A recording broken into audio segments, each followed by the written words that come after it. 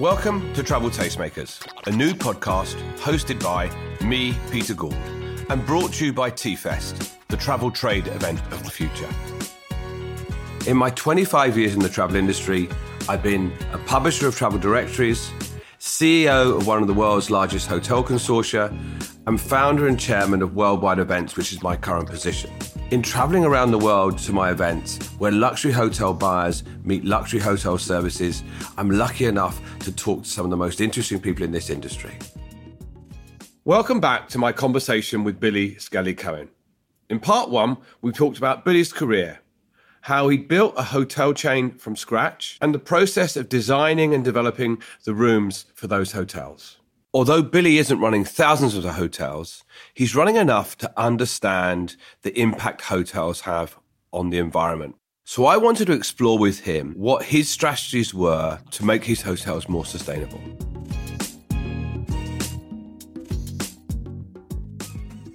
We started about a year and a half ago really looking deeper than the obvious on some of the things we could do to do better for the planet in our hotels. And at the time, we had the right intentions. We wanted to do it for the right reasons.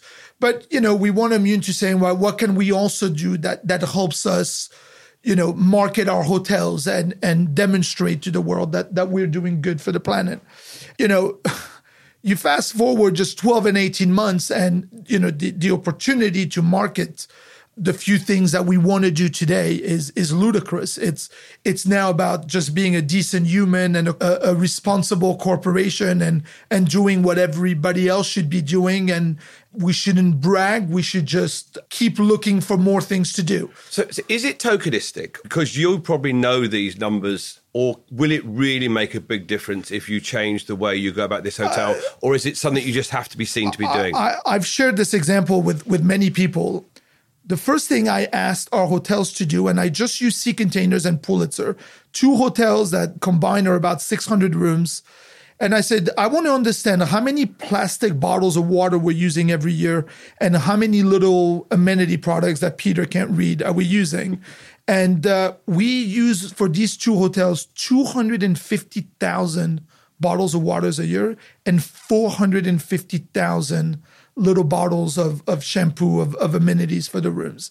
And, those numbers really hit you kind of hard. And that's just two hotels. That's just two hotels out of, countless hotels around the world. First of all, it makes you feel more responsible because you can actually see that that's a real impact in the world. So all the things that we have to take on the responsibility to do. And it also highlights how big of a problem we have. I mean, I don't know if there's any analysis that you have access to, but what are the biggest impacts to the planet that a hotel has? Is it actually its lack of single-use plastic, or are there other things as well? And are they being addressed? Or is it, if you look at it, single-use plastic is a major one. It's not as easy of a thing to do actually as it sounds, but we will stop all single-use plastic in our hotels in the next few months. We're trying to go paperless in our hotels as well, which again, I can't define it to you in kind of savings to the world. Sadly, I can only define it to you in financial savings. But we spend about $200,000 a year between two hotels in paper. What sort of paper? Like check in, check out? Anything from check-in, check-out to, the staff printing, so... there's a real savings all around, right? And then it's the two other things to mention is obviously the heavy use of towels and things that need to be recycled and washed in our hotels, and then the food that we serve in our hotels. Being a bit more responsible around the way we design our menus. People need to understand you shouldn't be eating tomatoes 12 months a year in most part of the world. And really addressing that, it's just the right thing to do at this point. Listen, I think that we all agree with that. And it's good to see that you're so advanced there. You've got hotels in America as well, I understand. Yeah, we have 2 hotels right now, one under development and one that will redevelop in the near future. And what is the difference between a US consumer and a European consumer that you can see? That's a tough question to answer without getting in trouble a little bit. Well, would you rather not answer it? No, I don't mind answering it at all, actually. First of all, you can't say you're a European customer because the French, the Germans, and the Brits have very different behaviors in the way they book hotel rooms, the things. What is the difference? What's the difference between the French, the Germans, and the Brits? Again, that's... I don't think it's far off from the cultural differences that we all would picture and what's important to them, right? And the way they interact with staff, how respectful they are to a hotel, the way they book, what they want to pay for. But, if you really have to go back to kind of the European and US, I think, first of all, leisure and business traveler is very different. There is no doubt that Americans that are coming to Europe, and just to give you an example, the US market is 40% of our business at a hotel like the Pulitzer. So obviously an incredibly important feeder markets. Americans are pretty high maintenance customers when they come to Europe because they're discovering a new world, right? And especially when they come to a property like the Pulitzer, it's always fun to see them like walk around and they want to know about every little story and every little thing, right? Where, Do they complain or are they happy to be immersed in history? The only thing Americans complain about when they come to Europe is they typically take overnight flights to get here. They arrive very tired and we don't have a room for them till the afternoon. That's really the biggest thing we have to overcome. No, after that, I have to say they can be quite high maintenance. On the flip side, American customers are the most generous customers we have in our European hotels. There's a real tipping mentality. So, certainly I can see all the kind of the front house guys, the porters and so forth. When they see Americans, they give it the extra mile because that's where the big tips come from. I did go on to ask Billy who the worst tippers were, but he wouldn't tell me, understandably. We then moved the conversation to sales, marketing and distribution of hotels. 20 years ago, when Billy and I worked together, it was a very different industry. One of the biggest changes has been social media and how that impacts the sales and marketing of a property. I was interested to explore with Billy how he was seeing that and how important it was to his business. It's incredibly important for many different reasons. I'll try to highlight probably what's most important is. One is, there's no easier way to communicate or better way to communicate with the people that are already engaged with you, right? So if people are following you on different channels, right, this is the way they want you to interact with them. And that's the number one thing, looking after the people that already have some kind of an engagement with us. It's the best way that we're able to gain credibility through associations, through, the influencers of the world and so forth. Do they make any difference, the influencers? I've always wondered, do you offer free rooms to influencers? Do you try to get them in?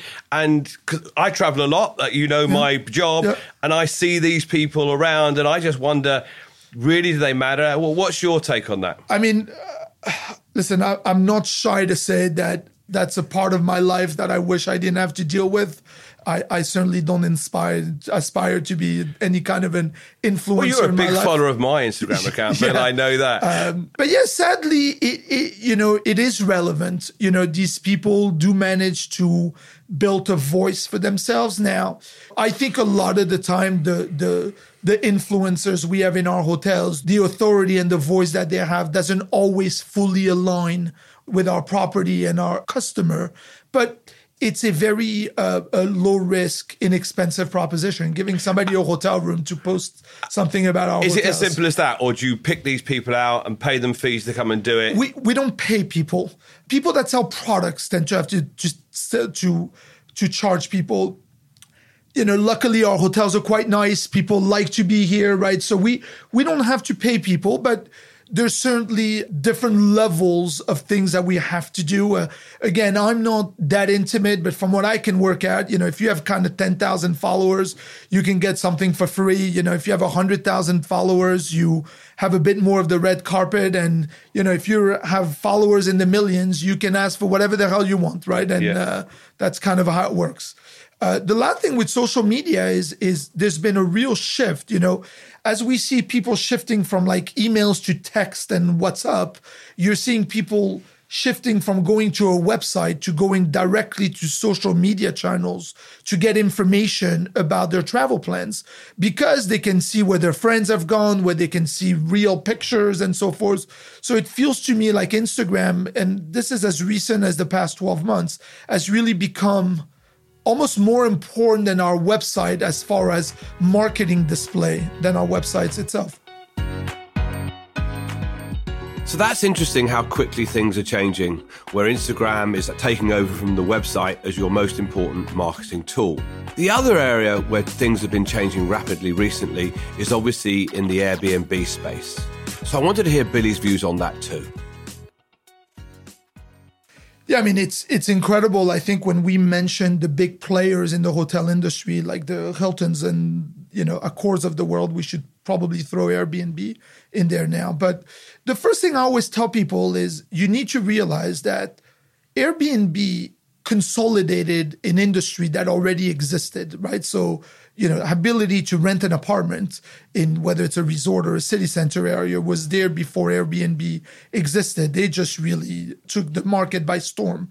So after that, luckily, in being a bullish market, in more and more people traveling in recent years, occupancies across most markets have held up really, really well, even with the introduction of a lot of supply from Airbnb. What has suffered is hotel rates. And I can really speak a bit more intelligently of city center markets where, historically, you look at markets like London or Amsterdam or Washington, you have, kind of typically between 50 to 100 nights a year where demand is much stronger than supply. So where hotels can really drive rate up. And Airbnb has stopped that from happening because above a certain amount, whether you're corporate or leisure travelers, you will go to that option. And that has had a real impact on rates. But to date, and we'll see how that continues, the growth in city arrivals, and certainly in the cities we operate in or the cities we look at, have been able to swallow that Airbnb supply. So taking London, for example, is that going to continue to grow and grow? It seems to have been growing for the last 20 years. Is there any limit to where London will go? Yeah, I mean, in what you've highlighted has been, we've lived in like a bullish world. The London hotels have not struggled in recent years, but have faced difficulties. It's been difficult to drive rate. The rate growth has been minimal in London, where occupancy have held up and grown, but rate growth has been minimal. And all hotels, whether it's through labor or business rate, what's kind of like real estate taxes in London, people have seen costs in their business balloon. And, I would say that most hotel in London is less profitable today than it was 5 years ago. Okay, so occupancy is not just the key measure that we should be looking at, actually. No, you need rate and you need to be able to drive profit margins. So looking to the future a bit, firstly, if you could own a 250, 300-room hotel in one city tomorrow, where would you have it? Oh, wow, that's a good question. We always go back. Paris is a very tough labor market, but the supply and demand in Paris is really, really healthy. They've obviously had turbulent time with some of the terrorist attack and so forth in recent years that had a real bad impact in the hotel business. But Paris, I think, will always be the most visited city in the world. So from a leisure front, it feels quite strong. The corporate base is not the strongest of any market, but it's, again, there to stay. And demand and supply is, the barriers to entry to building a hotel in Paris are just about anywhere, as high as anywhere in the world. Because of old buildings and getting planning regulations. Yeah, I mean, there is no, there is a reason Paris is so beautiful, yes, right? fair enough. The city protects the buildings and the city incredibly well. The day there's enough hotel rooms in Paris, people will stop wanting to go to Paris. Probably. Hi, I'm Emily Brooks, and I'm the Director of Sales for Private Luxury Events. I want to tell you about our new event, T-Fest, the unmissable new global luxury travel festival powered by AI matchmaking technology to give you more time to connect with the people who really matter. Meet the world's most influential buyers and sellers in luxury travel. We've combined the best things about larger trade shows and intimate networking events to create a vibrant new festival format that's the best of both worlds. Large in scale, but still personal. Be part of the global gathering for the best and the bold. Book your spot now by searching T-Fest AI. So what's the future for you and what you're going to do? Where are you going to take this business you built from one person to 1,200 people? Where are you looking to go? We still have ambitions to grow, and it's about stabilizing what we have and really developing a clear vision for the next decade, which is solely about being an owner-operator now, where we still kind of straddle between owning and operating hotels and letting other people manage our properties. We currently have 7 hotels. We manage 3 of them. 4 of them are third-party managed. By the end of the year, we'll take 2 more over. But really moving forward, we want to continue doing things that hopefully resonate and developing inspired and approachable hotel brands and concepts. But we want to do it as a fully integrated group and buying and developing and concepting and designing and operating. It makes sense for us as an investment group. I've seen this story unfold firsthand over the last 10, 15 years, and I've seen the energy that he's put into it. I hope this episode has captured some of that for you. We now come towards the end and our final feature, which we finish every episode with, which is Last Day on Earth. Last Day on Earth is when we ask our guests to imagine that they are in a future where space travel is possible. They're just about to take off to Mars on their trip of a lifetime, and this is their last day on Earth. We ask them where they'd have their last meal, where they'd spend their last night, and what their last view would be. Obviously, they're given their family and their home. This is more about finding out what they love in the hospitality industry and the travel industry. So let's hear what Billy's views were. Well, so people around me always joke, I actually don't like to travel or stay in hotels. I'm a really homey guy. But, somewhere in nature, it wouldn't be in a city, a great, beach or country hotel, something small and probably quite low-key, actually. And you don't know that hotel yet?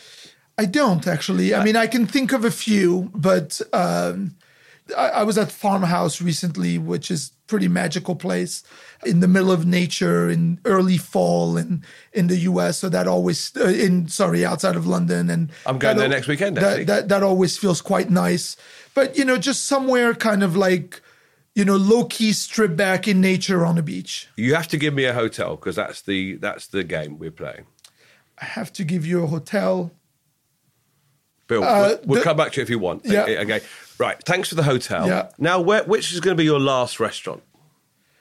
I have to say, if I had to do one last meal on Earth, and if you knew Bill, he loves his food. I'm not going for anything fancy. I'm having a great cheeseburger with French fries and a milkshake.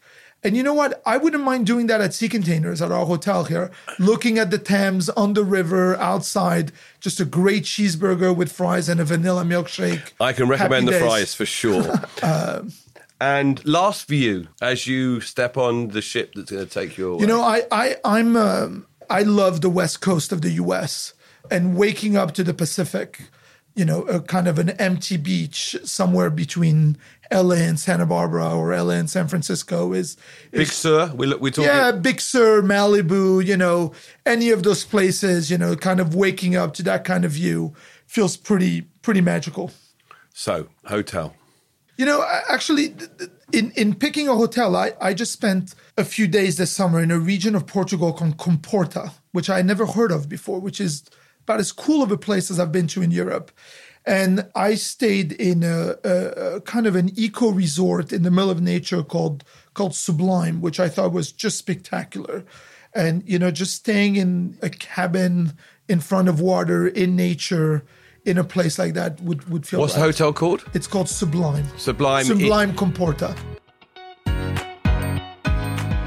If you enjoyed this episode, I'd be very grateful if you helped us. by subscribing and reviewing the podcast wherever you listen to it, and by sharing it with your colleagues.